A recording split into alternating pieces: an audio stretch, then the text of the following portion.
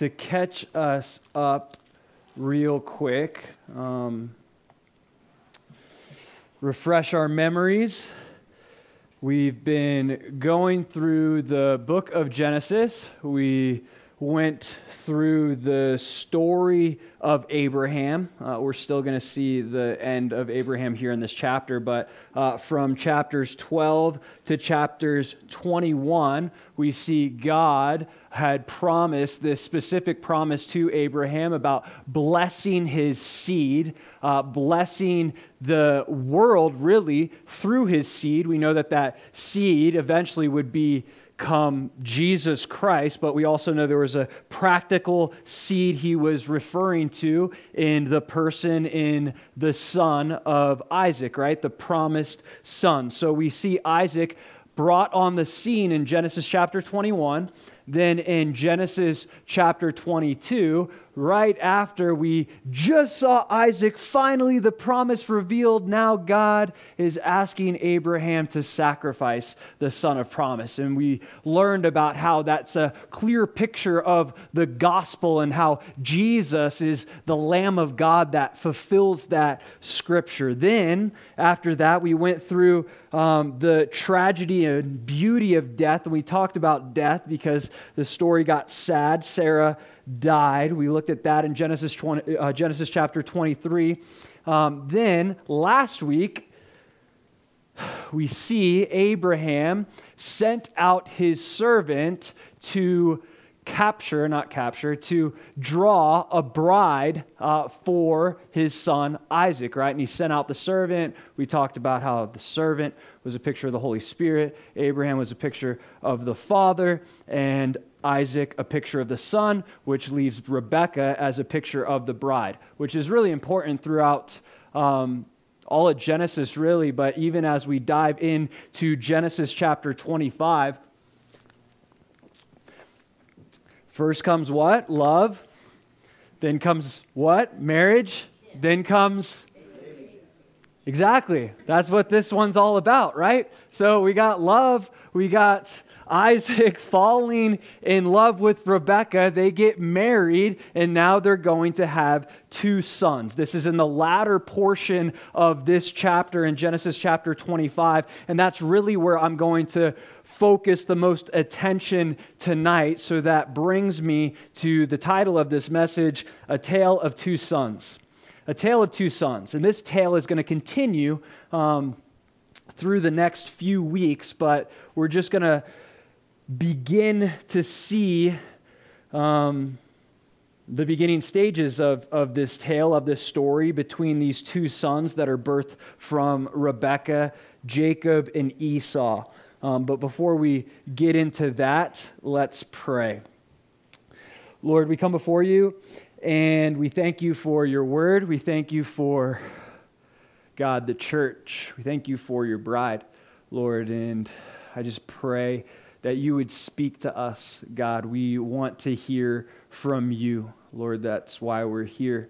We want to connect with you, Jesus. So pray that this wouldn't just be words from me, but this would be your words, God, because we know that that's what changes us. That's what impacts us. Lord, so bless this time. We love you.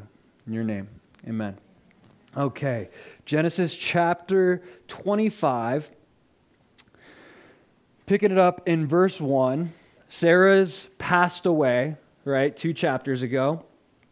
It says, Abraham again took a wife, and her name was Keturah, and she bore him Zimran, Jokshan, Midian,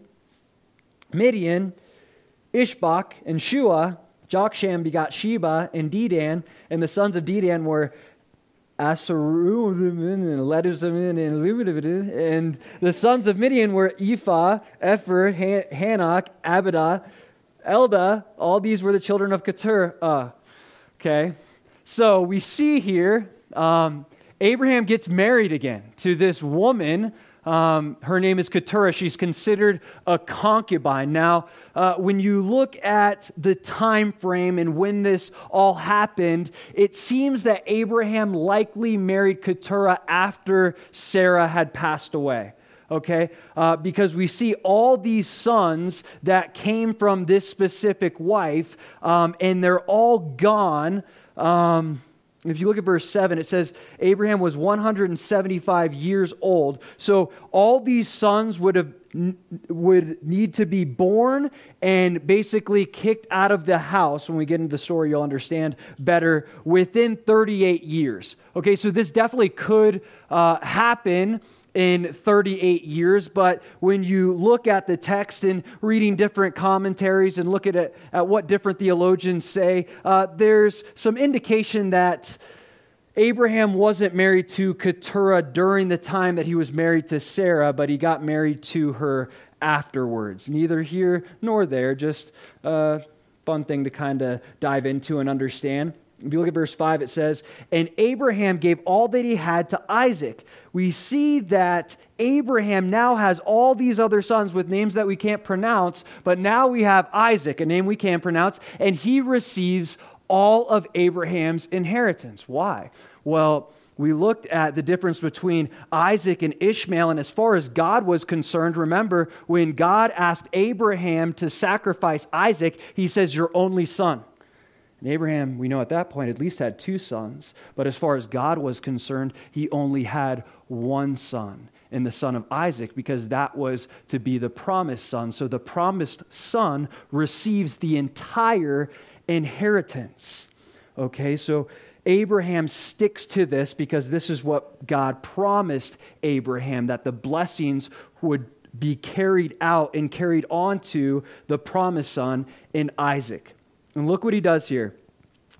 Verse 6, "But Abraham gave gifts to the sons of the concubines which Abraham had, and while he was still living, he sent them eastward away from Isaac his son to the country of the east." Okay, so he doesn't just not give his sons anything. He gives them some gifts, but the entire inheritance belonged to Isaac. But look at what he does. This is really interesting. Along with the promise from God to Abraham that he was going to bless him, bless his seed, and bless the nations through his seed, he also promised him what? A promised land, right? The land of Canaan. So look at what Abraham does. He knows that, remembering God's promises, he sends all his other sons eastward, away from Canaan, so that Isaac could inherit and prosper in the promised land.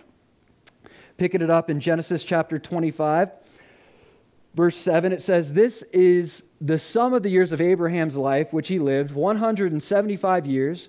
Then Abraham breathed his last and died in a good old age, an old man and full of years, and was gathered to his people. And his sons Isaac and Ishmael buried him in the cave of Machpelah, which is before Mamre, in the field of Ephron, the son of Zohar the Hittite, the field which Abraham purchased from the sons of Heth. There Abraham was buried, and Sarah's wife." Remember, this is the place that Abraham purchased to have Sarah buried. "And it came to pass after the death of Abraham that God blessed his son Isaac. And Isaac dwelt at Beer Laharoi."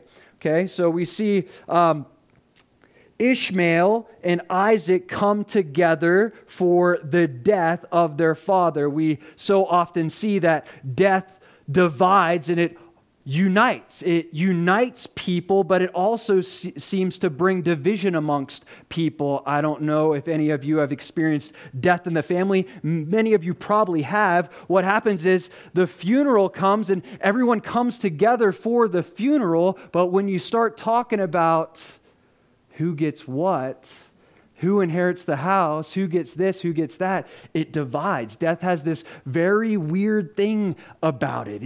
It unites people, but it also divides people. And when you think about the most famous death that ever occurred in the history of the world, the death of Jesus Christ, that's exactly what it did, right?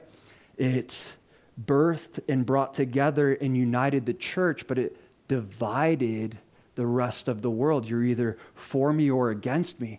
Jesus said. So we either accept the death of Christ and are united with him, or we reject the death and the sacrifice of Christ and we choose the other side of the line.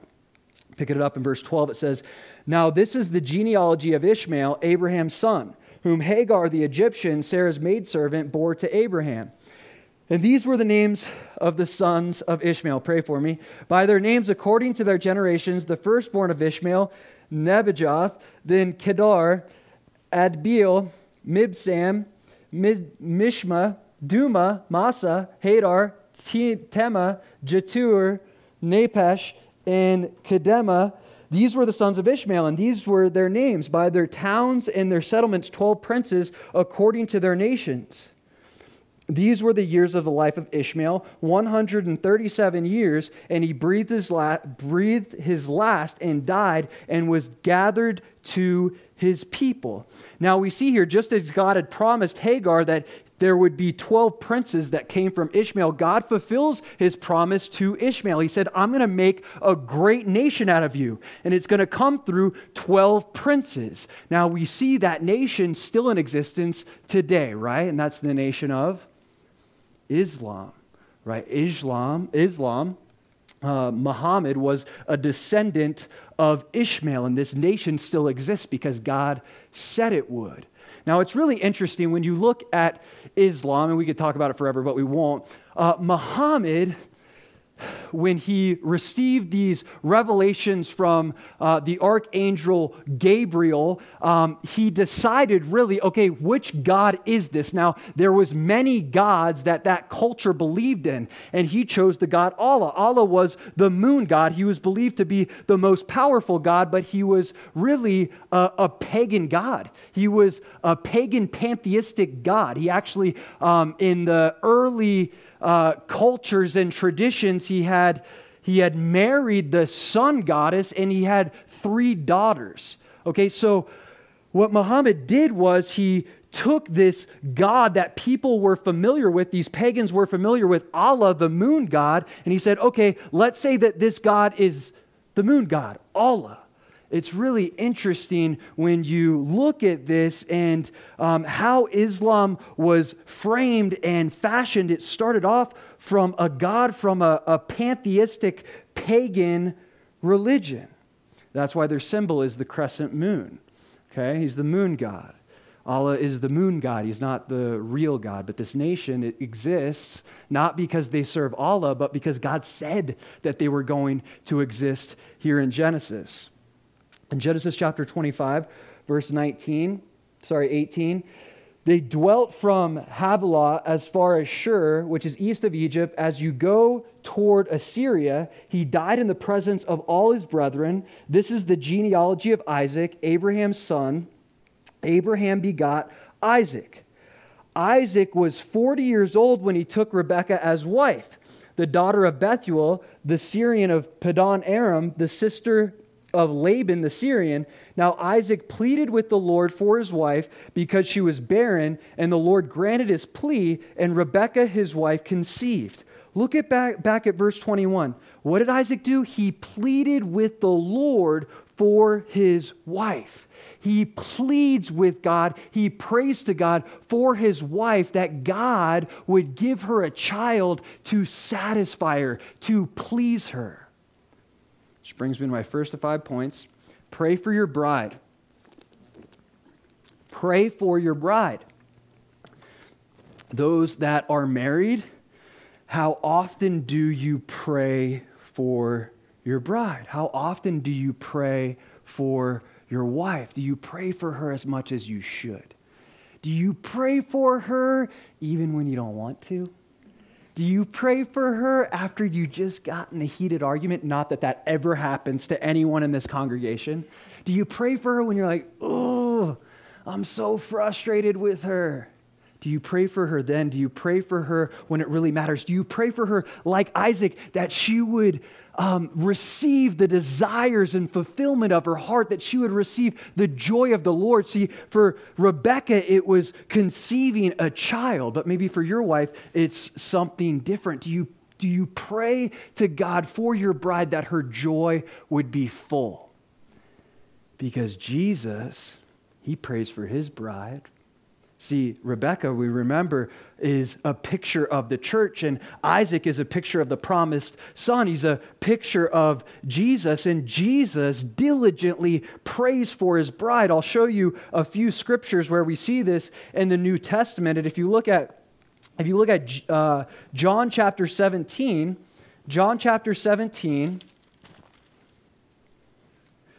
verse 20, it says, I do not pray for these alone, speaking of his disciples, but also for those who will believe in me through their word.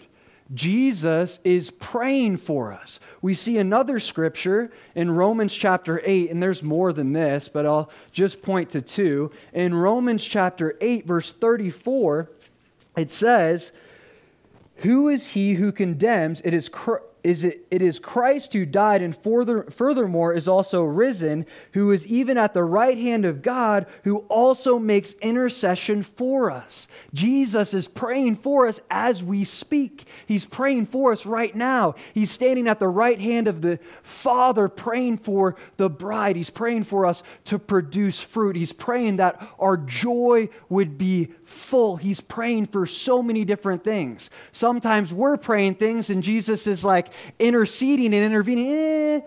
They don't really mean that. They really mean this. Yeah, maybe they're praying for peace in this moment, but what they really need is a trial because they have to realize and learn that true peace can only be found through trial. So Jesus, he's praying for us. He's interceding for us. Maybe you don't have a bride. Maybe you're not married, but this is your bride. See, this is his bride. The church is also ours. The church we too should be praying for just as Christ prays for the church. How often do you pray for the church? See, I was thinking about this as I was studying this, and I was like, man, God, how often am I praying for the church? Yeah, I pray for the church, but wait a minute. The church is growing. So is my prayer life growing as the church is growing? Because more people means more prayer. So I need to be praying more. If the church is growing, my prayer life needs to grow. Jesus, he's praying for the bride. We should pray for the bride of Christ as well in the church. And look what happens. Verse 21, it says, and the Lord granted his plea, and Rebekah, his wife, conceived. Now, this is interesting. We just learned that Isaac was how old when he married Rebekah? 40, okay? Look at verse 26. It says, afterward, his brother came out, and his hand took hold of Esau's heel, so his name was called Jacob. Isaac was 60 years old when she bore them. God answered Isaac's prayer, but it wasn't for 20 years later. It's like, oh my gosh, this seems to be a theme in the book of Genesis, right? People pray, God promises things, he answers prayers, but it's on his own timeline.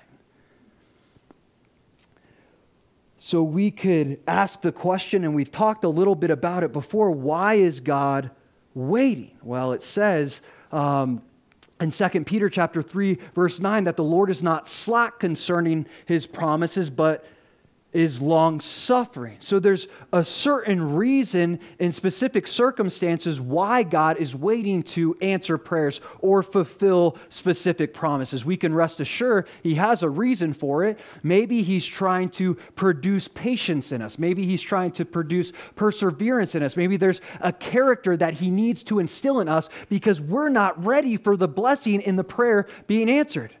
Maybe that's why. We don't know for sure. And when I consider this, I honestly believe that God has promised me that we're going to have a son. And then I look at this. It might not be for 20 years. And I'm like, wow, God, that kind of stinks. If I don't have a kid for 20 years, I'm going to be in my 50s. Knowing me, how often I get injured, I'll likely be in a wheelchair by 50. I will not be able to play catch with my son standing up. I will have to play catch with him, teach him how to play sports from a wheelchair. That might be the truth.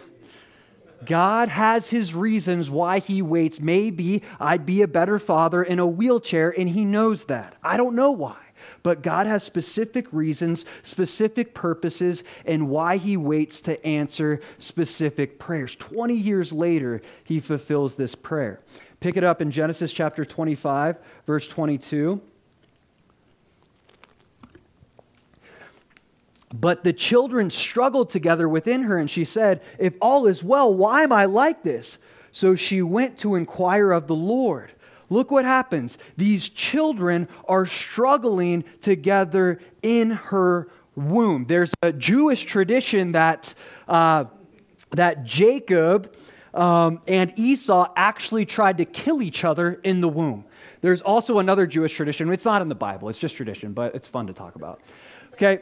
There's also another tradition that when Rebekah would walk by a place where they were worshiping idols, Esau would jump up and worship the idols from her womb. And when she would walk by a place where God was being worshiped, Jacob would jump up in her womb. And so we see here this battle between the brothers. Now we have to remember, Rebekah's a picture of what? Rebekah's a picture of the church. Jacob's a picture of the Spirit, and Esau's a picture of the flesh. We as the church have this internal struggle too. We have this battle going on inside of us as if these two separate entities are at each other's necks trying to kill each other. It's the battle between the flesh and the Spirit. See, in Romans chapter 7, Paul explains it like this. I'll summarize it. He says, I don't do the things I want to do, and I do the things I don't want to do. And he goes through this whole dialogue, and then he says, who can rid me of this body of death?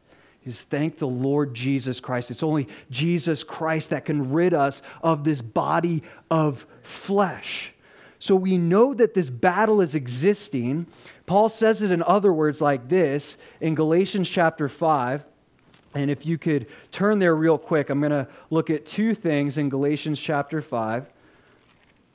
In Galatians chapter 5, verse 16, he says, I say then, walk in the Spirit, and you shall not fulfill the lust of the flesh. For the flesh lusts against the Spirit, and the Spirit against the flesh. And these are contrary to one another, so that you do not do the things that you wish. See, the flesh is lusting or fighting against the Spirit, and the Spirit is fighting against the flesh. Well, who's going to win? It all depends on who you feed. Which brings you to my second point. What you feed will grow. What you feed will grow. Feed the flesh, and it's going to grow stronger and stronger and stronger. Feed the Spirit, and it's going to grow stronger and stronger and stronger. See, we decide who wins this battle between the flesh and the Spirit. So the flesh is fighting against the Spirit, trying to destroy the spiritual things in our life. So we're left with one reasonable option. And he concludes it like this. If you look down in Galatians chapter 5, verse 24, and those who are Christ's have crucified the flesh with its passions and desires. He says, crucify the flesh. The Esau in each of us must die. Well, how do we kill it? It's a lifetime of telling the flesh no. It's telling the flesh no day in and day out for a lifetime. It's like a child that keeps asking you the same question over and over again. Can I have ice cream? Can I have ice cream? No. Can I have ice cream? No. Pretty please, can I have ice cream? No. Pretty please with the cherry on top, can I have ice cream? No. The answer is no. Eventually they'll stop asking, right? They'll stop asking that specific question, but then they might ask you another question. Can I have chocolate ice cream? Or something different. See, that's the nature of the flesh, right? You tell it no long enough, it might stop asking for that specific thing. Eventually it'll start asking for another thing. Give in to this desire. All right, they're not going to give in to that desire. Well, give in to this one, give in to this one, give in to this one. So what do? We just keep telling the flesh, no, it has to be crucified, but that crucifixion is going to take a lifetime. So look what Rebekah does here as she's having this struggle, this internal struggle, these two boys at each other's throats, fighting against each other. It says, verse 22, so she went to inquire of the Lord. This is honorable. She does well by taking her problem to the Lord. When we have a problem, we should absolutely inquire of the Lord, but we also have to realize as we inquire of the Lord, He might not always give us the answer that we want to hear, but He'll give us the answer that we need to hear. So let's look at how the Lord answers Rebekah. Verse 22.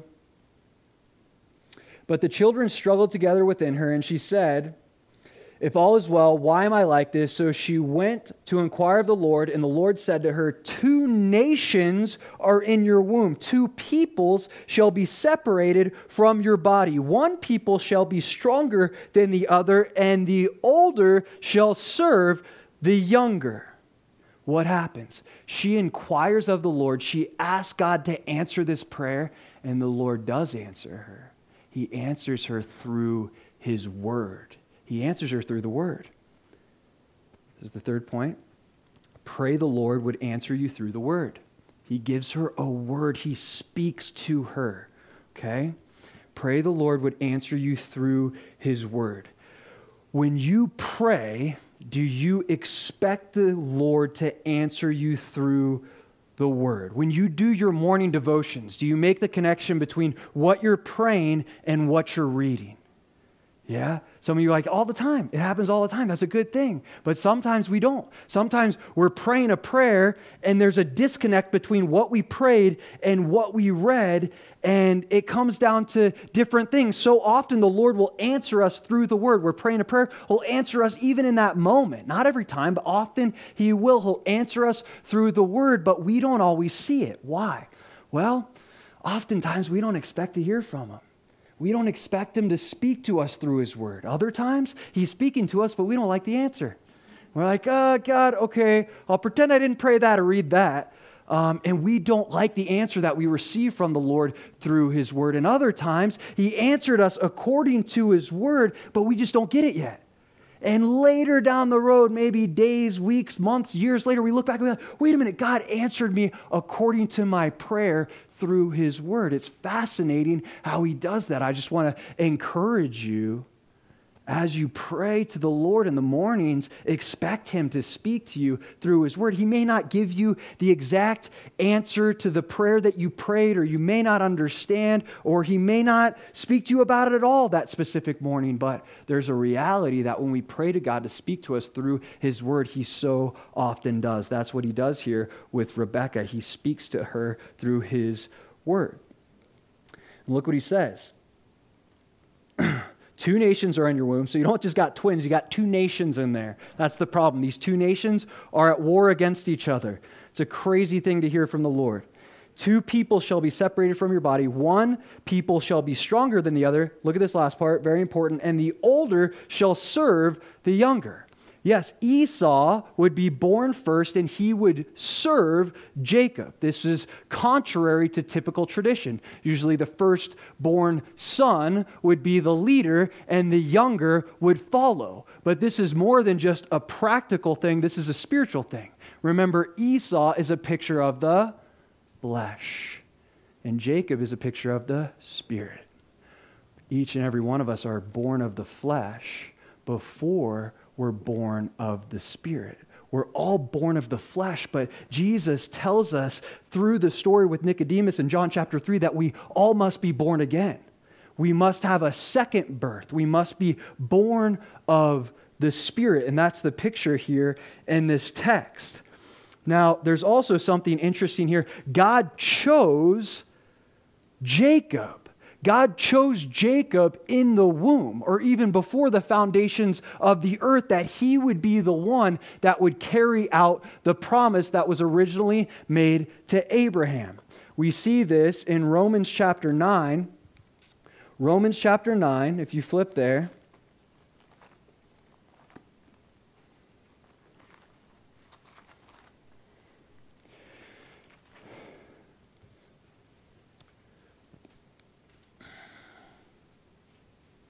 Romans chapter 9, verse 10, he says, and not only this, but when Rebekah also had conceived by one man, even by our father Isaac, for the children not yet being born, nor having done any good or evil, that the purpose of God according to election might stand, not of works, but of him who calls. It was said to her, the older shall serve the younger. As is written, Jacob I have loved, but Esau I have hated. This speaks of God's sovereign grace. He chose Jacob for his specific purposes. Now, it says, Jacob I have loved and Esau I have hated. In context, in all actuality, when we look at that, it's more like Jacob I have accepted and Esau I have rejected. But that happened from the very beginning. God, in his sovereignty, he chose Jacob over Esau. Why? Well, maybe because he knew what Esau would become. That's a legitimate reason. But the reality of it is, we don't really know why he chose Jacob. It just says that he chose Jacob for his own specific purposes. Now that's interesting. God chooses people for his own specific purposes, and we don't even always realize or can even understand why he chooses the people that he chose, why he chose Jacob over Esau. He simply did. Maybe we'll know when we get to heaven, but right now, it's hard to say. They both weren't like, primetime people, but we do see, and we'll talk about this later, that Esau does walk away from the Lord essentially. Genesis chapter 25, verse 24. So when her days were fulfilled for her to give birth, indeed there were twins in her womb. And the first came out red. He was like a hairy garment all over. I can't imagine what that looked like. So they called his name Esau. Afterward, his brother came out, and his hand took hold of Esau's heel, so his name was called Jacob. Isaac was 60 years old when she bore them. So the boys grew, and Esau was a skillful hunter and a man of the field, but Jacob was a mild man, dwelling in tents. And Isaac loved Esau, but he ate of his game. But Rebekah loved Jacob. So we see here that Isaac loved Esau, but Rebekah loved Jacob. Esau and Jacob, they were very different, extremely different. They were twins, but like most siblings are, they were extremely different. Esau was a skillful hunter, and he brought back the food for Isaac, so Isaac loved him. And Jacob, it says, look at that word there, describing Jacob. It says, in verse 27, but Jacob was a mild man. This word mild is the word complete or of good character, well behaved. Okay? So Jacob is a well-mannered, like good kid, and Esau is like kind of the wild child.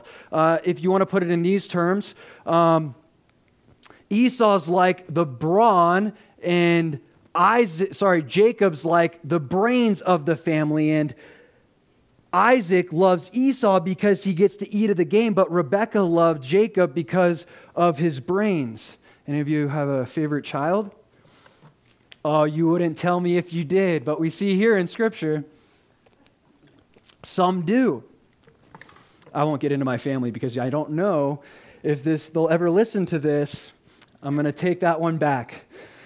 The Lord just shut my lips. Okay. All right. Verse 29. Now Jacob cooked a stew, and Esau came in from the field, and he was weary.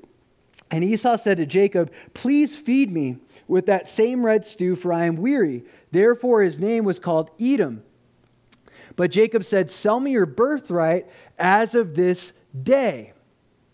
So we see here the birthright in the Bible. There's a practical side and there's a spiritual side. There's a material side and there's a spiritual side. So let's look at that real quick. A couple examples really, really quick. Deuteronomy chapter 21.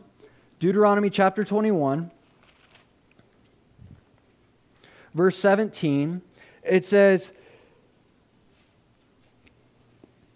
but he shall acknowledge the son of the unloved wife as the firstborn,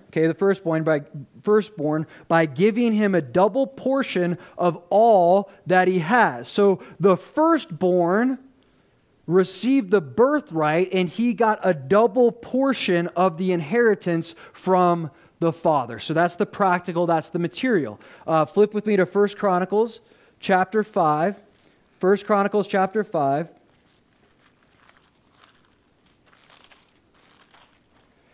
Verse 1 says, "Now the sons of Reuben, the firstborn of Israel, he was indeed the firstborn, but because he defiled his father's bed, his birthright was given to the sons of Joseph, the son of Israel, so that the genealogy is not listed according to the birthright."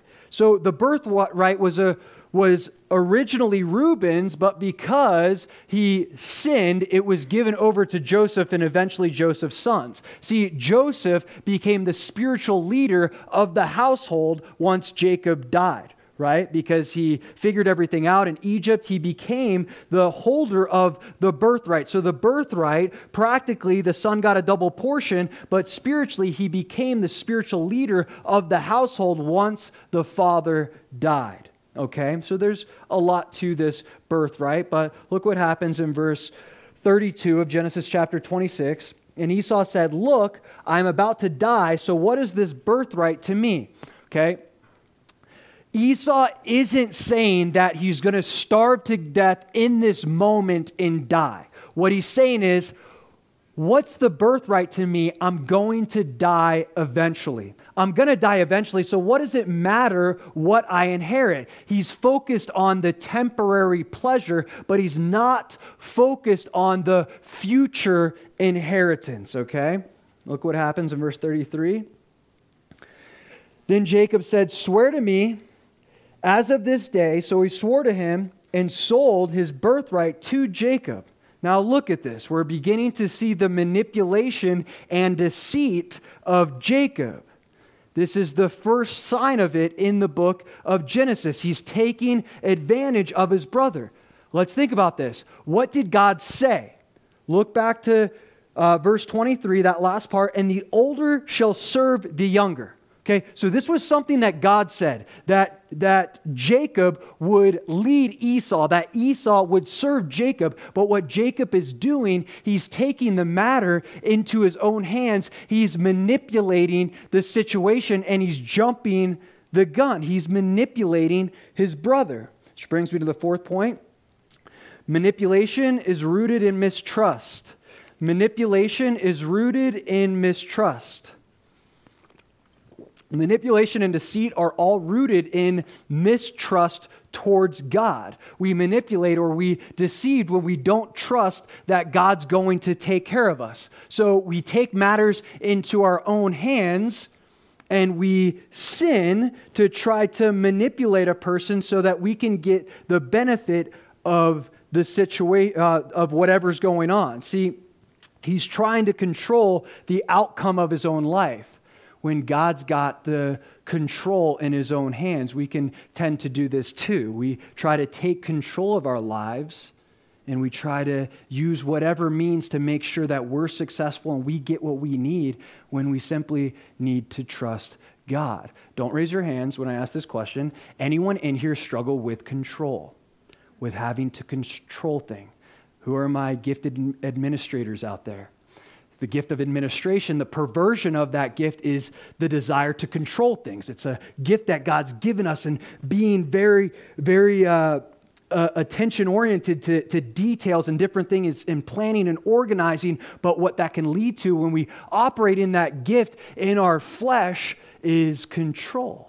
You can turn into a control freak. And this is Jacob's issue here. He's trying to manipulate. He's trying to control the situation. Your life is much safer in the hands of God, and you won't experience true freedom until you completely let go of your control and surrender to the Lord. And that's what's going to happen later in Jacob's life. We'll see it a few chapters down the road. He finally gets to this place of surrender because he's been trying to manipulate and deceive and control his own destiny when it's been in God's hands all along. He said from the beginning, the older shall serve the younger. Verse 34 says, and Jacob gave Esau bread and stew of lentils. Then he ate and drank, arose and went his way. Thus Esau despised his birthright. So Jacob, he gives Esau the bread and the stew. Esau, he sells his birthright for a cup of soup, for a cup of lentil soup. It wasn't even like mom's chili or like New England clam chowder or like couldn't it have been just like tortilla chicken soup or something like better? Like lentil soup. Come on, he sold his birthright for lentil soup. In all sincerity though, what's that? I can't believe you're going there. Do you make really good lentil soup? I actually enjoy lentil soup if it has sausage in it.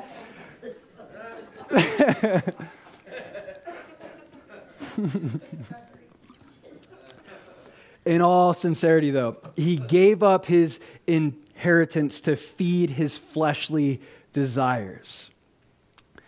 You ever sell yourself short of God's blessings just for the moment and satisfaction of sin? Brings me to the fifth and final point. Eternal treasure is better than temporary pleasure. Eternal treasure is better than temporary pleasure.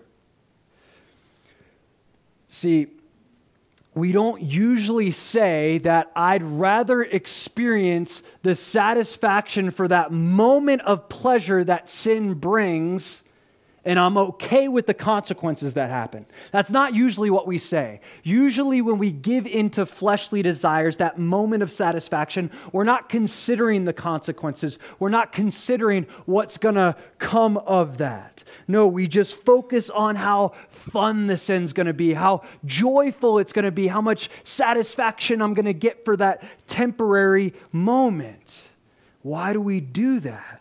Well, it's part of our nature, and Jesus says it like this: men love darkness. There's something in us that loves darkness. We love the satisfaction that sin brings to us. But more often than not, when we give in to that fleshly desire, when we experience that temporary satisfaction, the regret that comes from that satisfaction lasts a very long time. See, when we choose to sin, we're always going to lose. We need to ask ourselves when we're thinking about giving into that fleshly desire, when we're being tempted by the enemy and by our flesh, what are you willing to lose by doing this? Are you willing to lose everything? Esau was willing to lose everything for a cup of soup and bread. Paul says it like this in Romans chapter 8, verse 6. For to be carnally minded is death, but to be spiritually minded is life and peace. That carnal mind giving into fleshly desires, it's going to lead to death. But when we're spiritually minded, it gives life and peace. When we're spiritually minded, we're going to be focused on investing into our futures, investing into our heavenly inheritance. We can gain more of a heavenly inheritance by doing certain things here on earth. We've talked about in the past, there's different crowns that we get here on earth for doing specific things. There's a crown of martyrdom, of evangelism. There's so many different things. But when we're spiritually minded, we're focused on our heavenly inheritance, just like Jacob was. He's focused on the future. He's focused on what's going to come. He's not bound by these fleshly desires and living in the moment. And look what comes of it. That last part of verse 34, and this is where we'll close. It says, thus Esau despised his birthright. He despised his birthright. Now it's like he gave it up and now he despised it. Why does he despise it? He's despised because he has to face the consequences of his sin. Do you ever get bitter at God when he makes you face the consequences of your sin? You get angry at God? God, how could you, why would you do this to me, Lord? The Lord's like, dude, no, I'm disciplining you because I love you. I'm challenging you in this thing. I'm giving you over to the consequences of your sin because I don't want you to fall back into the same thing. If you continue to fall back into the same thing, the consequences are just going to get worse. I'm trying to prevent you from that. So what God uses as a form of discipline, we look at as consequences, which can lead to us despising the Lord, like Esau does, despising his birthright. See, what we do when we're faced with the consequences of our sin will reveal what our relationship with the Lord is really all about. Esau, he despised his birthright, and it ultimately led to him walking away from the Lord. Flip with me real quick to Hebrews chapter 12. Hebrews chapter 12, verse 16. He says, lest there, uses Esau as an example of sin, lest there be any fornicator, profane person like Esau, who for one morsel of food sold his birthright. For you know that afterward, when he wanted to inherit the blessing, he was rejected. For he found no place for repentance, though he sought it diligently with tears. Esau had no room for repentance in his heart. He was sorrowful because of the consequences that he faced, but he didn't have godly sorrow.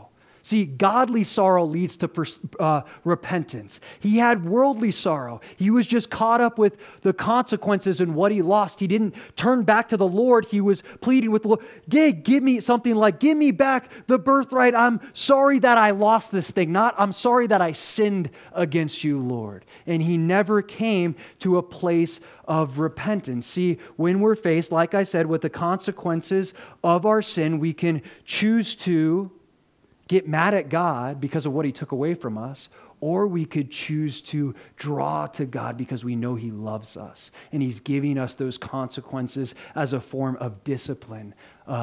Father only disciplines the son whom he loves. And that's the example we see with David. See, David, after he committed adultery with Bathsheba and had Uriah killed, Bathsheba was impregnated, and what happened? After Nathan the prophet approached him and spoke to him and revealed the sin to David, David confessed, he repented, and he was remorseful. And what happened? The child died. Though David confessed and repented, God still gave him a severe consequence for his actions. And what did David do immediately after the child died? He went and worshiped the Lord. He accepted the consequence. He realized God was trying to purge him of his sins. Though it was so painful, though he could hardly bear it, he chose to draw near to the Lord and he worshiped the Lord. It was true repentance. And in fact, speaking of this thing, this specific circumstance, this specific sin, he writes in Psalm 51, he says, to you alone I sinned, Lord. I sinned against you. It's not about me facing the consequences of the death of my child. I know I know I'll see him again, he says. But I know, Lord, I've sinned against you. I'm okay with facing these consequences because it's not about what I've lost. I know it's about what I've gained in the character that you're trying to produce in me because you love me. In this story, we see a comparison of two sons, and this tale of two sons is going to continue on through the next few chapters. But we see the son of the flesh in Esau, and we see the son of the spirit in Jacob. Not that Jacob was perfect, it's just a picture. The son of the flesh was concerned with these temporary things that were going to satisfy for a moment, and he lived his life with regret. The son that represents the spirit was focused on the future. He was considering what's to come. That's a picture for us. We're to be focused on our heavenly inheritance. We're to be focused on the future. If I do this, how's it going to affect things in my life? What can I do today that's going to increase my heavenly inheritance? That's the picture. That's the lesson that we're to gain from this. So which son do you identify with more? Esau or Jacob? And maybe it's a little bit of both. Maybe you're going through that struggle right now, even in this moment. Maybe before you came to church, you were struggling with the flesh and the spirit. I want to go to church, but I'd rather watch this TV show. Or I want to go to church, but I'd rather do this. Or the flesh and the spirit is fighting, and you made the decision, you gave in to the spirit. It's a picture of the son who's considering his future. I pray that we would all choose to be sons that represent the Spirit, that we would consider our heavenly inheritance in every decision that we make on a daily basis. We wouldn't be distracted or caught up with fleshly desires that might satisfy for a moment but are going to leave us with a lifetime of regret. Let's pray. Lord, we thank you for your word. We thank you for this story, God. We thank you, God, that you give us stories of flawed people for us to learn from, to warn us of certain things. God, I pray, Lord, that we would take these things to heart, that we would be spiritually minded, focusing on not just our futures here on earth, but our futures in heaven. Lord, there's so much that you want for us. Lord, I pray that we would be heavenly minded, not giving into the things of the world and the things of our flesh. We love you. In your name, amen.